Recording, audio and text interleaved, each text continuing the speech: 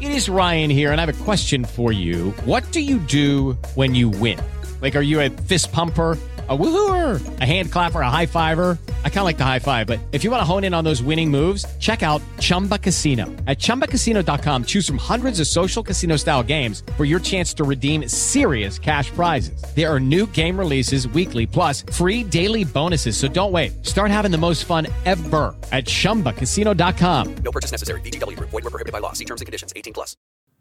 Welcome into the Hard Count, the people's show for every single thing that you know and that you love about college football. It happens here on a daily basis. I'm Jody Pickell. Nick Brake does the real heavy lifting. You can help drive the show by subscribing to the channel. Like I already said, we're the people's show. We would not be the people's show if we didn't include the people in the show. With that being said, at the end of this show, we're going to have a Q&A. So right now, jump in the live chat. Hit us with your questions. The keeper of the queue, Nick Brake, is going to read them off at the end, going to try and get to as many as possible. But like I said, the interaction, the community that we're building here is what makes this so special. We are fired up.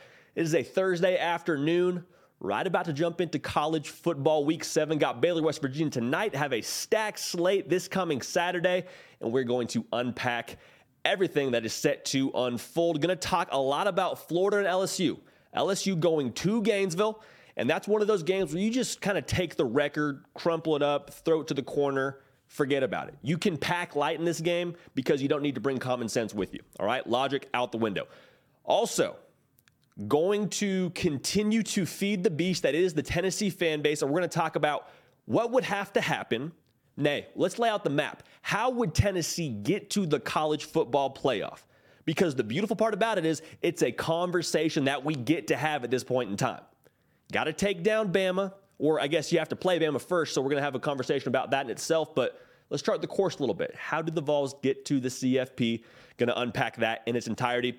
Oklahoma State got a very big game this coming Saturday against TCU in Fort Worth. Pole position in the Big 12 is at stake. Going to give you our pick and our prediction of that one. That's going to be a big game. It's going to be a game that I think personally could have some college football playoff implications. That'll be our last segment we'll finish with. Dark horses. They're always around this time of year, sort of grazing about, finding their footing. Who do we like at this point in the year? Like outside of those big brands, the Bamas, the Georgias, the Ohio States, what's a dark horse that could sneak up in this whole equation and be a team that finds themselves in that Final Four? And then like we already talked about, you are joining the party, cutting the red tape, kicking open the door even more than we already have it, quite frankly. And we're going to make sure that we include y'all as much as possible in the show, Q&A to end the whole operation. So jump in the live chat right now. Hit us with your questions. We'll get this whole thing revved up. Before we get into all that, though, we got to talk about the University of Texas at Austin, because they just absolutely took an Oklahoma team to the woodshed. They're down bad. I understand that. They're not an Oklahoma that we're used to seeing, but won the Red River rivalry 49-0. And so the good people in Austin are starting to get a little bit fidgety, starting to get a little bit excited and say, hey, you saw Quinn Ewers out there absolutely dealing, saw him parking wherever he wants now on the 40 acres. What happens if we win out? Nay, let's back up a little bit. Could we win out? Is that a possibility? One of you asked that question on Twitter. We're going to get to it and unpack it right now for its own segment. So with that being said, what is the schedule that's left for Texas? I'll unpack it for you right now. We got Iowa State at home. Go to Stillwater, Oklahoma. That'll be a very big game. Play Oklahoma State, get a bye week. Then you go to Kansas State, the Little Apple. Play Adrian Martinez and company. That'll be another tricky game, but a very winnable game. Play TCU at home. You go to Kansas in revenge tour kind of fashion. Kansas looking a little bit stronger than you probably anticipated they would at that point in the year. Finish the year off with Baylor, and then you got the Big 12 title, assuming that all goes your way. So here's the good news. Every single game that I just mentioned is winnable for Texas. Here's the bad news. With the nature of the Big 12 and, quite frankly, what we've seen from Texas in the past, all those games are also losable. So what are the ingredients we need to see from this program to be able to get that done? We talked about it a little bit at the end of our last live show, but let's just look at what has to happen. I think, first of all, health is wealth, right? Like, that's not a novel concept. Being healthy is crucial to success, regardless of your program. I think we'll take that a step further. Health at key positions is, it can't be overstated for this Longhorn program. We'll start at quarterback. We've seen what they are without Quinn Ewers, and they're not a bad football team. Hudson Card's a guy that could win a lot of games for them, but they're toting that 1L right now from Texas Tech without number 3 in the ballgame, and I promise you, if they win out the rest of the way, the beautiful people in Austin, Texas will be saying, yeah, but if we had Quinn for the whole year, if we have him the rest of the time against Bama, if we have him when we go to Lubbock, I mean, those are all games that you put an asterisk next to if you're a Longhorn fan. So health at quarterback, obviously. On top of that, health in the running back room. Roschon Johnson is a very crucial supporting player in this entire operation. Bijan Robinson. With the way that Steve Sarkisian operates his offense, it's RPO. To put it simply, you're running to set up the pass. And if you're not able to run the football, if you don't have either of those guys at full strength, you start to gamble a little bit more with how that equation could work out. Your formula becomes a little bit more tweaked. Now, could you still win without them? Absolutely. Do you want to test that theory? Not at all. Finally, the offensive line. They're young to begin with. I mean, you got true freshmen playing on the offensive line, more than one. Have also some sophomores playing on the offensive line. I will just say this, not to knock the depth of that offensive line, those underclassmen are playing right now at Texas for a reason. Guys that have very limited experience, if any, at the college level, and they're the best option for you right now in Austin. If you have to go to whoever's behind them, you start to feel a little bit more hesitant about the rest of your season. So can you stay healthy at those 3 key units? If you can, it's a very big deal, and you feel a lot better about winning out than you did previously. These next couple points are all internal in Austin, because that's a thing we've talked about for a long time. The culture, how it's going to look different under Steve Sarkisian. Bo Davis pretty much revamped that whole program when he went on the bus and told them a lot of things we can't say on air. He gave them his 2 cents, and we've seen a different program this year. Now, does that continue? I think it has to, but here's the first thing I would say. If you're a Texas Longhorn player, if you're on that staff, if you're in that building, don't drink your own Kool-Aid. 1, it's unbecoming of you. 2, this is a scenario where if you're Texas, this kind of success is new to you.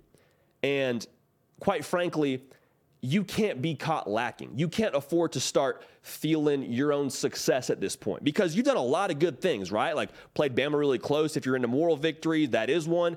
Blew the doors off Oklahoma. That's a great win. But you have such an opportunity right now to run the table and to play for a Big 12 title. You control your own destiny. If you want to celebrate right now, that shows a lack of maturity. That shows a lack of culture. Now, I have some faith that this is kind of a new leap at Texas, and I think some of the Oklahoma game gives us some encouragement. But right now, you're not going to play a bunch of more big brands. Like, that's kind of the thing I also want to talk about. The big brands are all behind you. Oklahoma's behind you. Alabama's behind you. And you have everybody in Austin telling you how great you are. Everybody in Austin telling you how, hey, next year we're going to run it back, win a national title. Even this year you're saying, hey, maybe we sneak into the college football playoff. Hate to be the bearer of bad news. 2 losses, probably not going to be the case if history is our teacher. Don't drink your own Kool-Aid. Champions don't do it. Wait till the end of the year, drink some champagne if you're of age. Otherwise, celebrate with Martinelli's. Final thing. We talked about it a little bit already in this segment. Don't play the logo.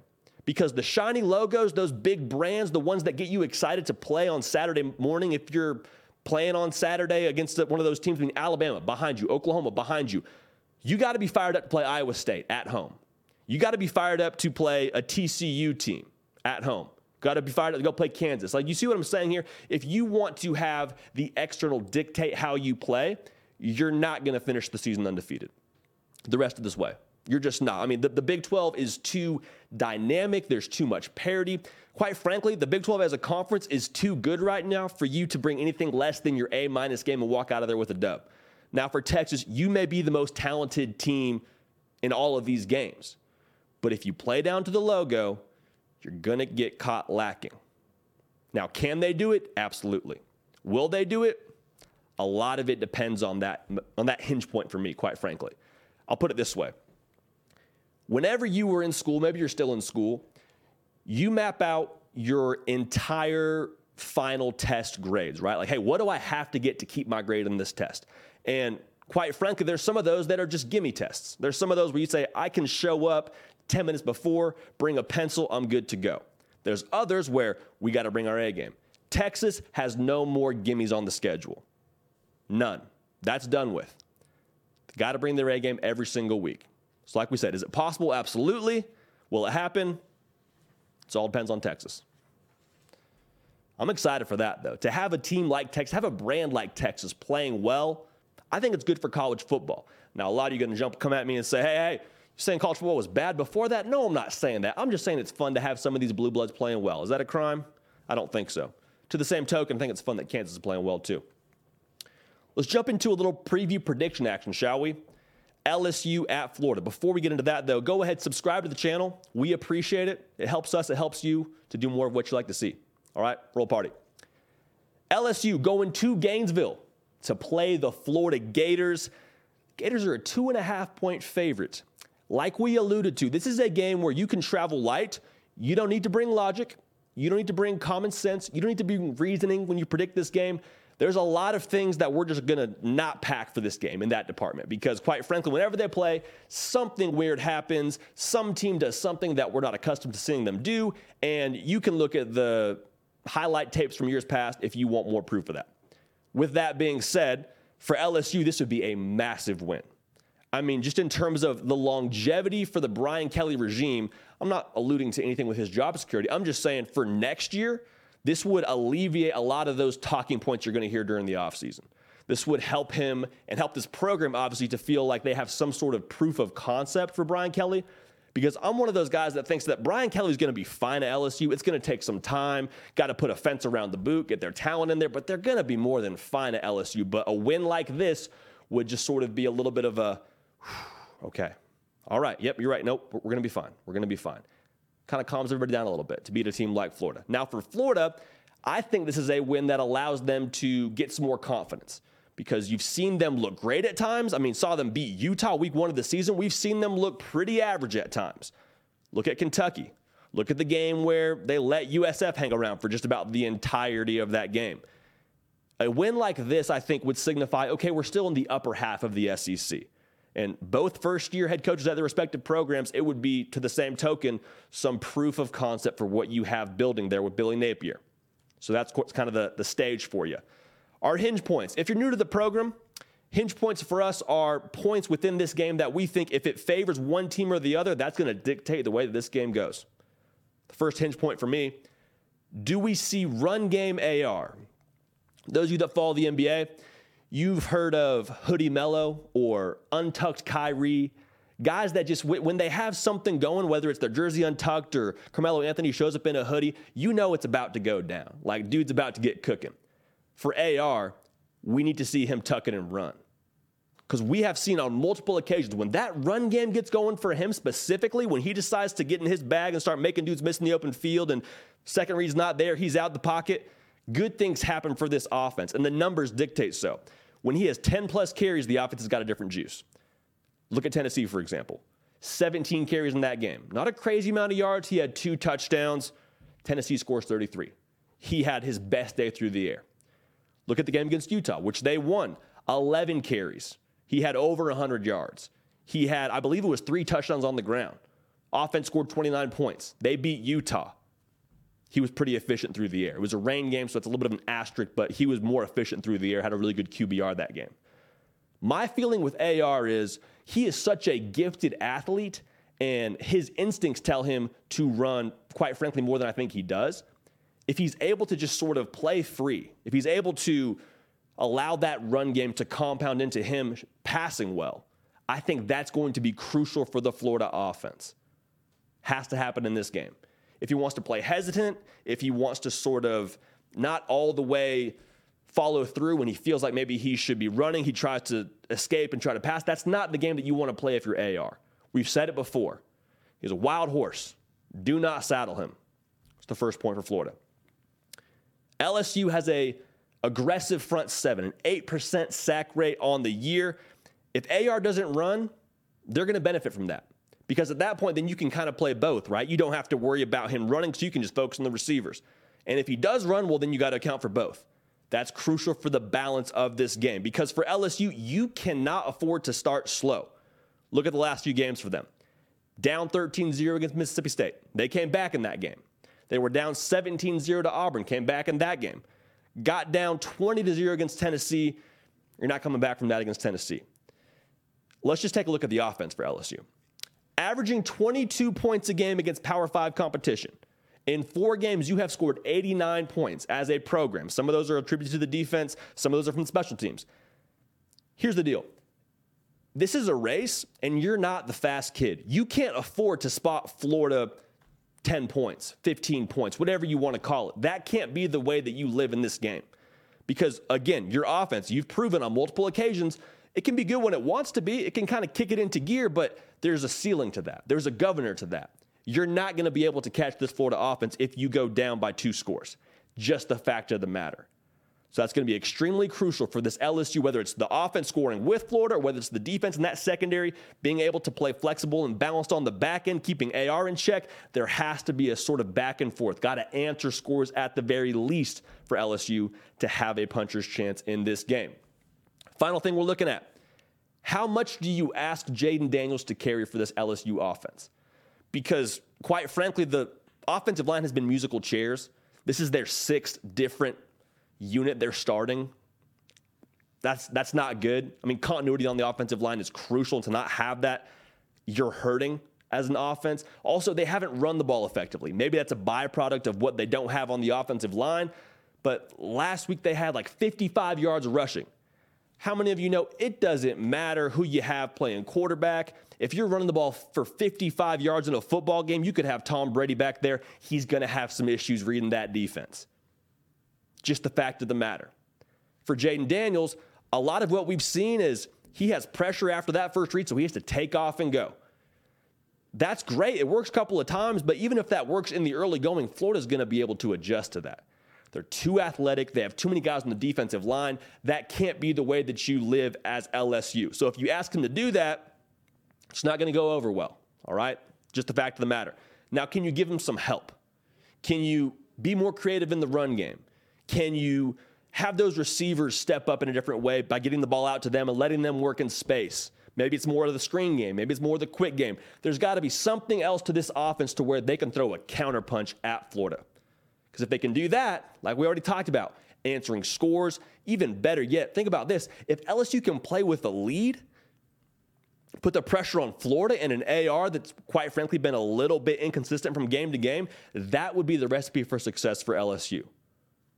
Extremely crucial hinge point in this game for LSU as they go into enemy territory. Like we talked about, stranger things have happened. It's a weird game. Throw logic out the window. We're going to use logic, though, in picking this game. And here's what it comes down to for us. The LSU offense just gives us too much pause.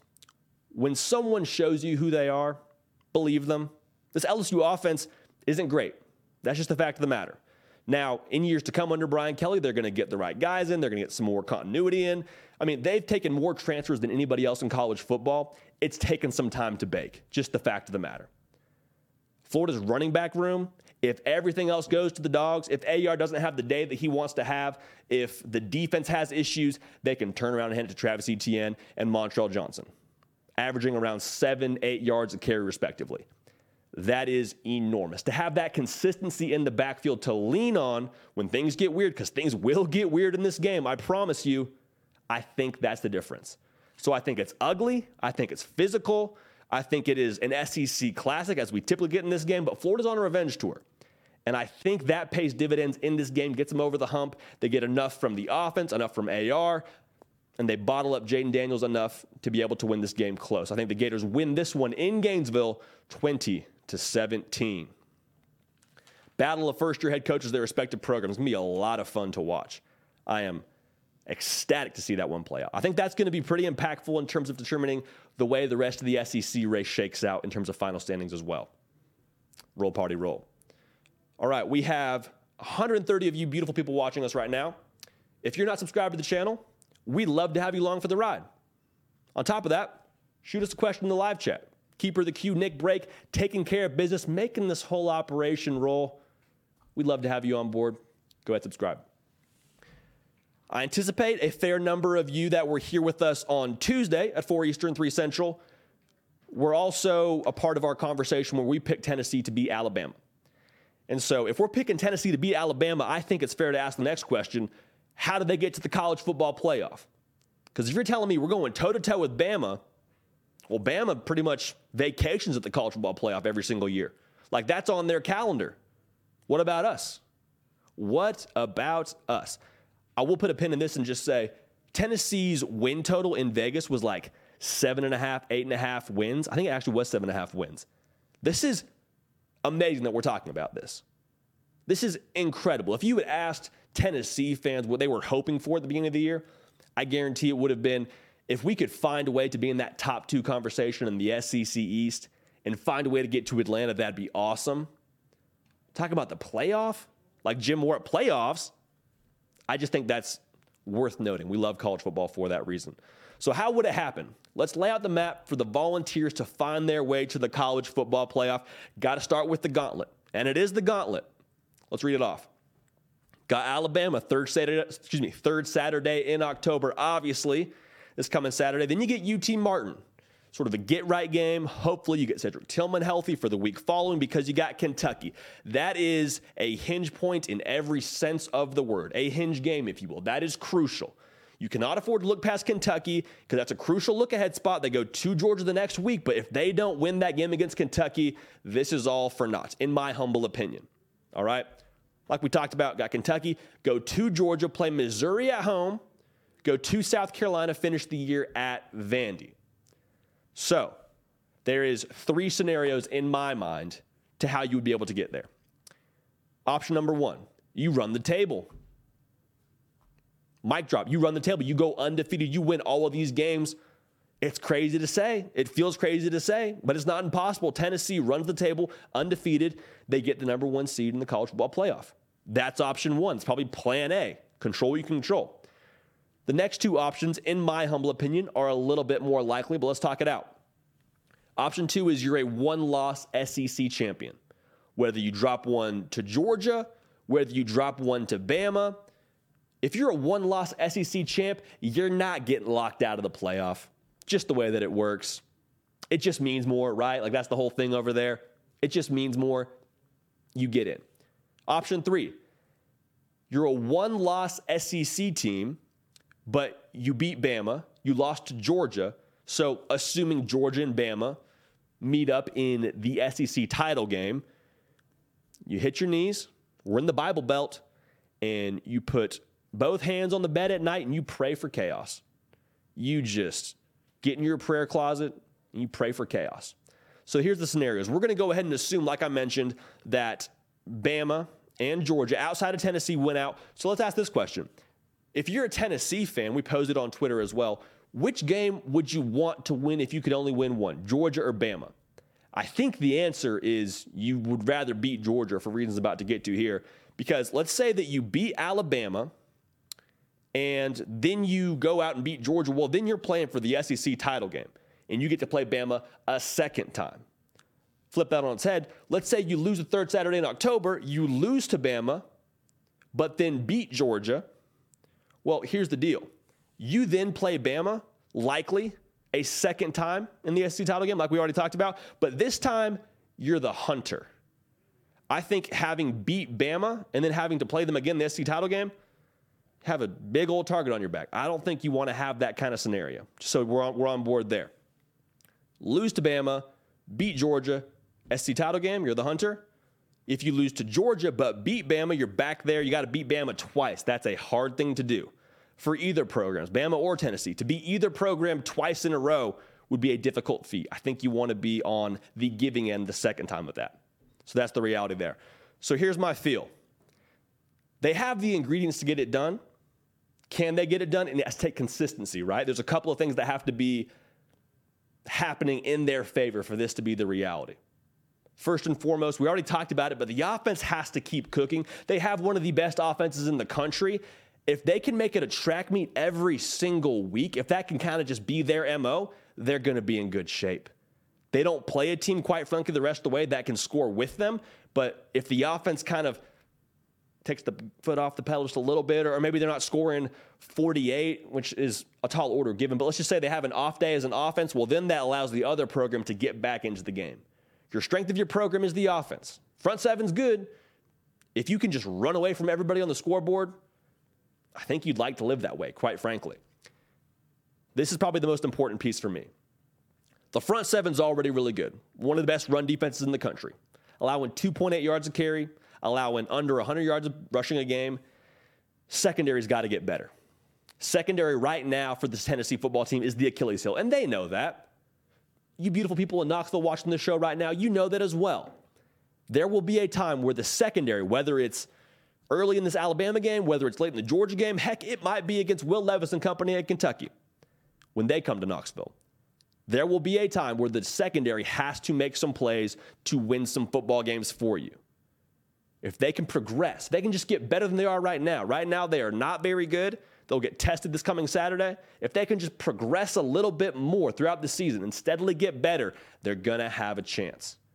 Timing is everything. Situations is everything. But right now for Tennessee, you got the quarterback.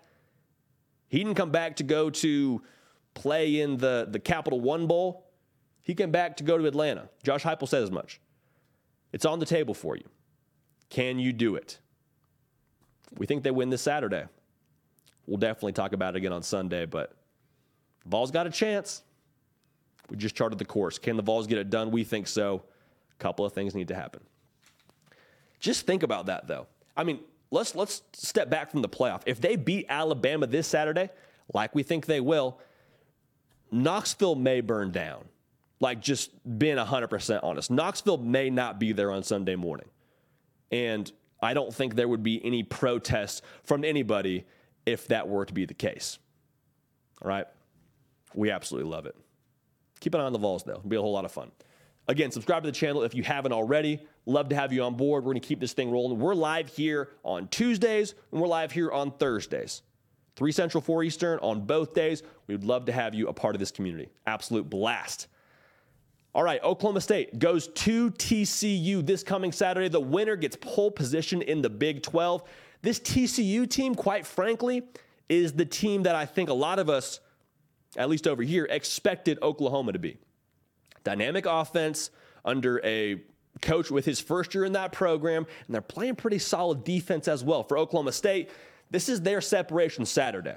They've been hovering right around that top of the Big 12 conversation for a while now. They're always in the race when it comes to November. They were, let's call it what it is, like a couple fingernails away from winning the whole thing last year. That goal line stand by Baylor is kind of what did it. This is their Saturday where they prove that, no, we are the big dog in the Big 12. TCU, you're a great story. Kansas, you're a great story. Kansas State, you're a great story. But we're going to assert our dominance right now. We've got a mature quarterback. We're going to take care of business. Separation Saturday for both programs. For Oklahoma State, stakes feel pretty high. Which defense can create more possessions? It sounds funny to say, but both these offense are humming, like over 40 points a game from both these programs. Quite frankly, I think the difference is which defense can steal a possession. They're both averaging about a takeaway a game. I'll just say this, if one program can get 2 turnovers, I think that's the team that wins the game. Maybe it's not quite as black and white as that, but with a game where I don't expect there to be a ton of stops, I think whoever can give their offense more bullets will have a better chance to win the game. It sounds simplistic. That's just the way it goes, though. Both these offenses have been on fire, both averaging, like we already talked about, over 40 points a game. Can the defenses be opportunistic enough? It doesn't have to be a bunch of stops. It doesn't have to be a stonewall kind of defense. Can you create more opportunities for your offense? Heck, we'll go ahead and group this into it. Special teams. Can special teams be a difference maker? Because I feel like it's a stalemate offensively. Both are going to try and run it up. Which of those, whether defense or special teams, can make the difference in this game, especially in crunch time? Keep an eye on that. Also, what's the tempo of this game? Because we just said it. They're going to score. I think that the over is going to hit easily. For TCU, they're averaging about 7 yards a carry as an offense. They're a team that can, if they want to, slow it down. Now, they don't typically do that. That's not really how they get down there in Fort Worth. But if they want to, they could easily, I say easily, they would like to, I would imagine, be able to keep the ball out of Spencer Sanders' hands. Now, maybe they want to push the tempo and just put pressure on them that way. But if they were to slow it down, what does that do to the rest of this game? If they have the ability to do that, what does that do to the gameplay effect? I think that's something to watch for. Because for Oklahoma State, they are good, not great in terms of what they do defensively against the run. And I think if TCU can take advantage of that, again, it's not horrific, but I'm just saying it's not necessarily a house of horrors.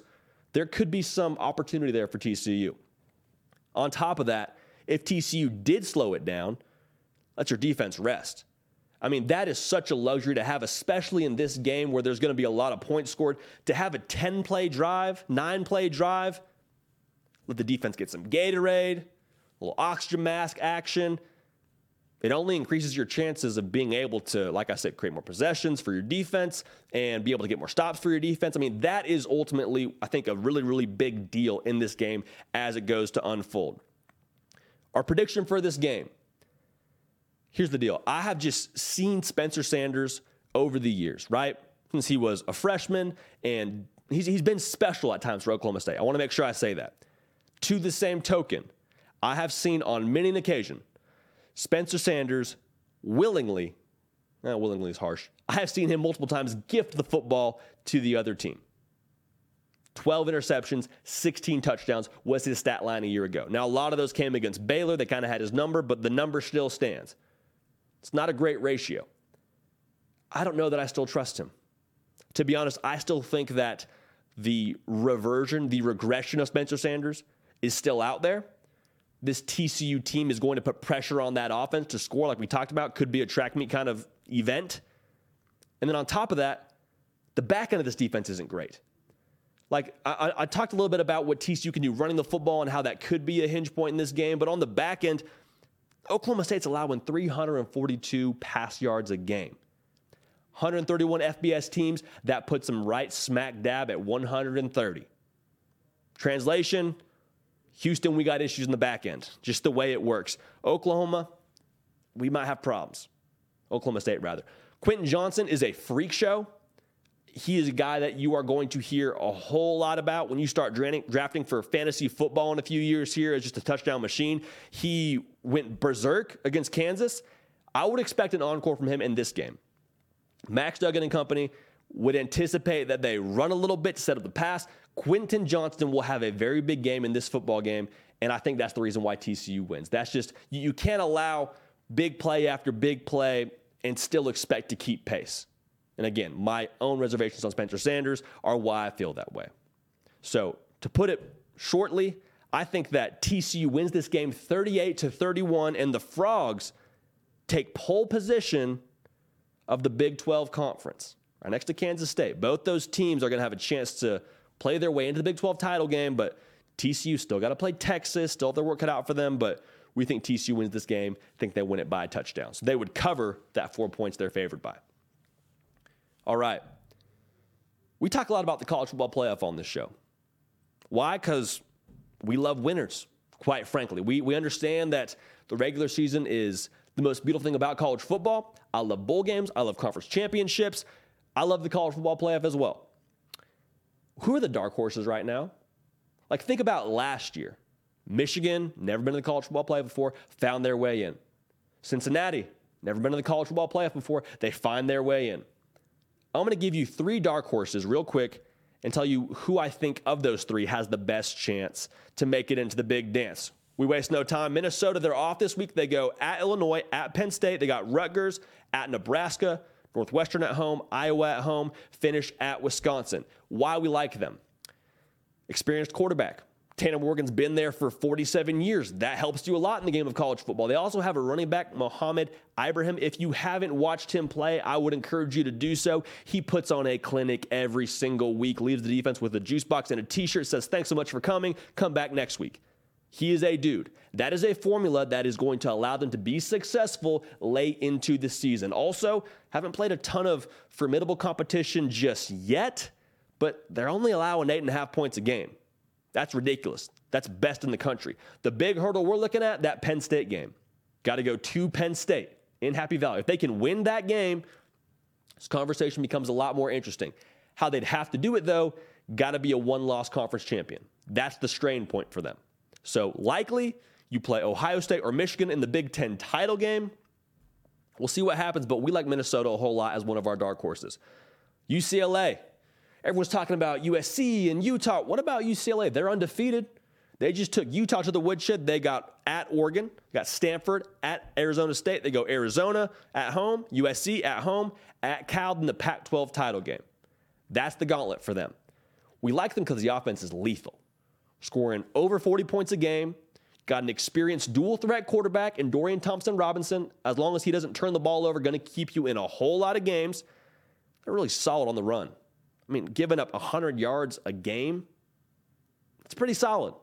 That's going to honestly be a difference maker in the Pac-12. I think UCLA is one of the tougher teams, which we didn't really expect. Kind of a tough brand of football being played down there in Los Angeles. Here's what has to happen for them. And this is the tricky part.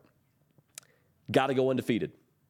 Just the way that it works in the Pac-12 conference, just the connotation you have around the West Coast, just the kind of brand of football that they are viewed to be playing down there. If you're a one-loss conference champion, I think you get left out. I hope I'm wrong on that, but I think that's the way it works. So, with that being said, may have to beat a team twice. Whether it's Utah, have to beat them again, or it's USC. That is easier said than done, but we'll see how this whole thing shakes out. I'm excited to watch how this unfolds for UCLA because I think they got something special down there in Westwood. TCU, we already talked about it. They're our third dark horse. They have a statement game against Oklahoma State. That would be an enormous win for them. Then they play Kansas State at home. They go to West Virginia. They play Texas Tech at home. Then they go to Texas and to Baylor. Play Iowa State and then have the Big 12 title game. Like we already talked about, I think TCU is in some way, shape, or form filling the mold that I thought Oklahoma was going to be because they're playing really great offensively. And what that allows them to do in a conference that is very much in a transition period, a lot of new coaches, a lot of new quarterbacks, they're hitting the ground running and they're wasting no time and it's ramping up at just the right time in their schedule. If they can get past Oklahoma State, things will get very, very interesting. The offense itself, in my opinion, with how explosive they are, with how they're built, with what Max Duggan brings running the football, I think they'll be in every single game they play in. Now, the stretch that worries me is at Texas and at Baylor. That's both in November. Not necessarily a recipe you get excited about, but it could happen. Again, with the way the Big 12 is situated, you would have to win, quite frankly, you'd have to beat a team twice. So not the same situation as UCLA because UCLA may draw somebody else in the Pac-12 title game, but for TCU, you're drawing somebody twice. Can you beat them twice? It's a very, very big variable. The difference, though, and this is why I like TCU the most of these three, I think a one-loss Big 12 champion gets in. We've seen it in the past, especially if they were to drop one of those games in November and then get to avenge it in the Big 12 title game. That would be huge. That would be the way I think you could see them getting into the title game or getting into the Big 12, getting into the college football playoff, rather. So all three of these teams, some dark horses, got some big games on the horizon. It's only going to be week 7. A lot of football to be played, but keep an eye on these three because I like how they're built. I like the structure of their offenses. I like what they do defensively, how tough they are. All three of these teams are tough. It's kind of the key word here. Keep an eye on what these teams do the rest of the college football season. All right, we got 122 of you watching right now. 1, thank you. 2, subscribe to the channel. 3, we're about to get this party started. It is now my pleasure and my honor to bring on the better-looking half of the Hard Count duo, the man who does the heavy lifting, Nick, bad man, Break. Welcome to the program, brother. How we doing? JD, it's a lovely Thursday. Lovely Thursday. Here in Nashville. So we're going to get right started, or right to it, I should say. Love it. Well, we have someone who, gave us a cash tip, so thank you very much. Oh, wow. They're going under the alias of Lincoln Riley. I can only assume it is not the true Lincoln Riley. It may be. Well, the tip kind of makes it look like it because that might be that USC money that we're seeing coming back at us. But he asked kind of an interesting question. I don't think Lincoln Riley would ask you this. He says, when will Oklahoma be back? That is a great question. Yeah, for Lincoln, very kind of him to check on his former program. For those of you that don't know, Lincoln Riley, there is some, I don't know if bad blood's the right word. The folks in Norman aren't speaking very highly of him today. When will Oklahoma be back? I think that's a very good question. A lot of it to me lies with how much ammunition can Brent Venables get from this season? because the way they've lost has been, quite frankly, embarrassing. And I wonder how that'll impact recruiting. I'm not saying it is. I'm not saying it isn't. I'm just wondering, is that a tool that he can use on the trail to get his guys still in the door? Now, the thing I would say is what you've seen from them on the field perspective, I mean, the offense and the defense are both things that I don't think him or Jeff Lebby are signing off on. So it's not yet a Brent Venables coach team. It's not really a Jeff Lebby coach team just yet because of what they're doing on the field. That's kind of a cop-out, but it's how I feel. So when will they be back? I think next year with the transfer portal and just the nature of both of those systems they run and the nature of the Big 12, quite frankly, it could be a one-year revamp. Now, I will say this, it's not going to be this year. Just kind of got to grin and bear it, got to take your lumps. You're down bad at OU. I mean, there's a light at the end of the tunnel, but I don't think it's this year. Next year, we'll sort of revamp and talk about it, depending on what they do in the transfer portal. Good question, though. Appreciate Lincoln joining the show, man. How about that? Good guy. He also clarified while we were talking. He says, I am real. So I love it, yeah. It could be him. There was no doubt on this side, just to be clear. I mean, I know he watches the program religiously, even with his busy practice schedule. I hope he does. I'd like to think he does. Colin Gorham wants to know. He says, hashtag Ask JD. I like that. He says, how many points do you think the Vols need to pull off the upset on Saturday? That's a great question. How many points do the Vols need? Well, I think, quite frankly, it's got to be somewhere in the 30s. We had them scoring 37. I think high 30s will get it done. Now, a very big variable as the time of us being live, we don't know if Bryce Young is going to play. So that number could be lower if you're playing a Jalen Milroe quarterbacked Crimson Tide offense. I think it probably has to be more than 30. More than 30, I think it's going to be a competitive game. Less than that, you risk Alabama kind of dictating the tempo. Maybe Jahmyr Gibbs just kind of gets going like he did against Arkansas and like he did last week. So if they can score more than 30, 35 is kind of that number I'm looking at. I think Rocky Top's going to be in good shape.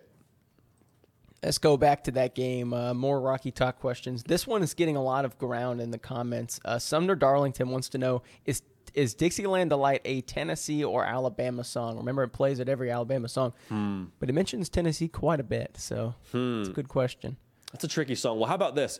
Whoever wins the game on Saturday, it's their song for the next 365. How about that? If Tennessee can win that game, Dixieland Delight, Rocky Top, it's yours. However, if you drop that, Alabama, they get it till the next third Saturday in October. I think that's a fair way to put it. What do you think, Nick? Am I being unfair in putting that sort of, stakes on that game? Yeah, look, I don't know if the Alabama students will agree, but here on the hard count, we'll say if Tennessee is to win, we'll claim Dixieland Delight for us volunteers. I'm not saying I'm a Tennessee fan, but I'm a resident here. But we're going to stay in that game. Everyone wants to talk about this game. This is a good question. And again, I'm going to still call him Drago. He hasn't corrected me yet. Love it. He's back, wants to know, hey, JD, would you say if Bryce Young was there on Saturday, would you still pick the Volunteers to win? Because you did pick Tennessee on Tuesday. Yeah, we're standing by that. I think even if Bryce Young does play, my question is, okay, well, how healthy is he? And a lot of my concerns about Alabama don't lie quite as much with the quarterback position. Like, we picked that game assuming Bryce Young would be able to play in the game, which, again, is sort of more of a feel than anything that's been reported or factual. I just think Bryce Young's going to play, is what it is. My concern is still in the secondary. Concerns with the secondary and what they're going to do against this Tennessee receiving corps. It sounds like no Cedric Tillman for this game, but Jalen Hyatt, been a dog all year. Brew McCoy, he's come along really nicely. He's been a dog for them. I just worry about the defense more than I do anything that has to do with that quarterback position. And we've seen, honestly, even when Bryce Young is in the game, it took like 3.5 quarters for that receiving corps to get going against Texas. So I have my own concerns that lie outside of Bryce Young. Now, if Bryce Young does play, I think it's a much better game. I'll just say that. But I love it. Drago being consistent in the chat, too. How about that, Nick? Love it. Yeah, look, we're getting more and more regular commenters, and I love that. It's awesome. Keep going. So we got a couple more questions. Okay. Someone named UT Engineer. So we got someone working hard down in Austin. He says if Quinn Ewers balls out the rest of the season and gets UT to the Big 12 championship and wins it, does that equate to a Heisman invite in your mind? That's a great question. I think so. I think some of it depends on the numbers. Is it a Quinn Ewers that he's throwing for 300 every game, or does he have that one letdown game? Maybe it's against TCU, maybe it's against Kansas. So I think the cosmetics of that are important, but quite frankly, with how well he's played when limited action, I would imagine he's putting up big numbers. I would imagine that offense is screaming. And then just think about the feel around the college football landscape. If Quinn Ewers brings Texas, and I'll put it in quotation marks, if he brings Texas back to the Big 12 title game, I think it'd be very hard, especially if they win that game, and if he has a big game in that game, we're speculating a lot here, he would at least be good enough for a Heisman invite in my mind. Depends a little bit on what some other guys do around the country. What is Caleb Williams doing? What is CJ Stroud doing? But in my mind, that's good enough for a Heisman invite. I mean, absolutely. I mean, Quinn Ewers has got a lot of opportunity in front of him. Now, does he win it? Missed some time already, which gives me some pause. But Heisman invite, I'd give it to him if they win the Big 12 title. JD, I think we want to go back to the Tennessee Alabama game. Let's do it. John Boer wants to know, I think John's also asked a question before in the past, so welcome back, John. How did the defense for the Vols have to play to keep in range with Alabama's offense? That's a great question. Secondary's got to step up, right? Like, secondary has to come to play. They've been bad all season long, but the front seven could be the equalizer. Now, what do I mean by that? We've seen at times Alabama be average protecting whoever's playing quarterback. I'm not saying they're allowing tons of sacks. I'm not saying that they are just, abysmal on that side of the ball or at that unit, but we've seen at times they have been a little bit leaky. This Tennessee front seven, if they can get to whoever's playing quarterback on a semi-consistent basis, that changes the entire complexion of what you're doing on the back end. Because remember, Alabama, they haven't exactly been hitting home runs with that D ball. They haven't exactly been just stretching the field all game long. I wonder what would happen if you get a Tennessee consistent pass rush on whoever's playing quarterback. I think that changes the game. So it starts with me on the front seven, but you got to you have to at least hold up your end of the bargain if you're in that Tennessee secondary. For me, Nick, let's do it. We got one more in us? We've got one more. Let's do it. And this is a question that's been followed up with a pretty solid answer. So Jimmy S. wants to know, what is your big sleeper game this weekend? A.B. Bailey responded, Clemson, Florida State. Do you agree? Do you have another one in mind, JD? Clemson, Florida State is where I'm looking. We previewed this game already. Separation Saturday, right? Florida State lost the last two. They're kind of wounded going back home. Clemson taking DJ Uiagalelei to the most difficult environment he's ever been in his college career. We find out a lot about Clemson. We find out, quite frankly, a lot about the ACC in that game to me, Nick. So I like that question. I like where their head's at. Sleeper game is in Tallahassee this week, because if Clemson can win that game, I'm not saying it's an easy path the rest of the way. Still got to play Syracuse, but this is one of in their mind at least, one of their last hurdles to have a spot locked up to play for the title in that conference. Good call, I absolutely love that. Awesome. Good call, folks, man. Awesome. Nick, you got anything else for us, brother? Well, I'll tell you my sleeper. Yeah, hit me with it, man. Yeah, what we got? The Western Kentucky Hilltoppers, my alma mater, taking a trip down 100 miles south to Murfreesboro to play MTSU. There's some Conference USA hate going on this weekend. Okay. I'm taking the Hilltoppers. We like tops on top in that one. Tops on top. Get that winning record back. Let's roll, baby. I love it. I was hoping we were going to get the Western Kentucky mention in at some point throughout this show, but I think that's the exact right spot to put an exclamation mark on this show. Tops on top. Folks, thank you so much for being locked in with us. This is an absolute blast. If y'all aren't tuned in, if y'all aren't subscribing, if y'all aren't commenting, if y'all aren't liking the video, one, if you haven't already, I encourage you to do that. But you doing that makes this fun, makes it a community. It makes it something that's ours. Like, yes, we have the camera here, the mic here, but this is our show together. So we appreciate you being a part of this. We appreciate you driving the operation. Again, subscribe to the channel. We're on podcasts. If you like podcasts, Apple and Spotify, we're there for you. We're going to keep doing this. Live Tuesday at 3 Central, 4 Eastern, live on Thursday at the exact same time. Also, when the whole college football Saturday wraps up for you on Sunday morning, come right back here, because we are going to be unloading the clip on content here, talking about everything that happened on your college football Saturday. So until then, we're going to keep the party rolling. We will see y'all next time. Okay, round two. Name something that's not boring. A laundry? Ooh, a book club. Computer solitaire, huh? Ah, oh, sorry, we were looking for Chumba Casino. That's right, ChumbaCasino.com has over 100 casino-style games. Join today and play for free for your chance to redeem some serious prizes. ChumbaCasino.com. No purchase necessary. Void where prohibited by law. 18+. Terms and conditions apply. See website for details.